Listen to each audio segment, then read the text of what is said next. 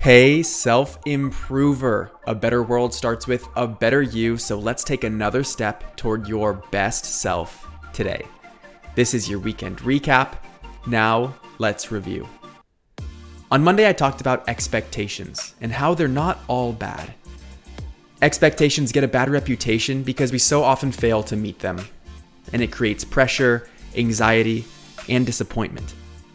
But when you determine your own expectations, you start living in integrity of what you want, and it becomes a great motivator and force that pulls you to be better. Tuesday, I got a little spiritual and talked about how you already are who you need to be, meaning you don't need anything new. You are fully capable of making your dreams come true right now. We're all connected by nature to infinite power, and the way to really harness it is to get out of your own way and help make that connection as clear as possible. Wednesday's tip was to act before you are ready. I certainly needed to hear this. It can be really uncomfortable to put yourself out there, but if the expectation is to feel ready before you do, then you'll miss the opportunity because you won't get feedback fast enough to know it works. You can be prepared, but not ready. So try taking action sooner than you are ready and see how it goes for you. Thursday positivity was inspired by Jiminy Cricket and When You Wish Upon a Star. The universe does not discriminate.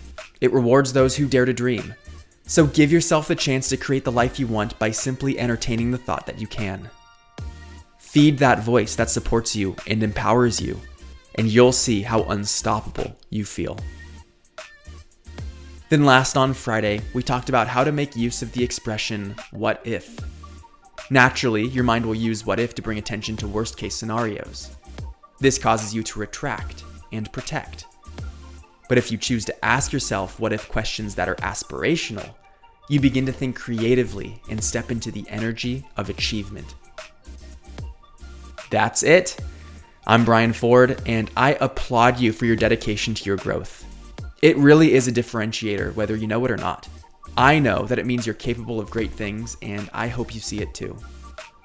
If you're new to the podcast, I've compiled 7 of the best podcast episodes from the last 4 years into one place. And together they summarize what I've come to know are the 7 fundamentals to self-improvement.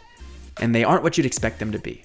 So click the link in the description if you want to understand these concepts and truly accelerate your growth by years. You grew today. Let's do it again tomorrow on Self-Improvement Daily.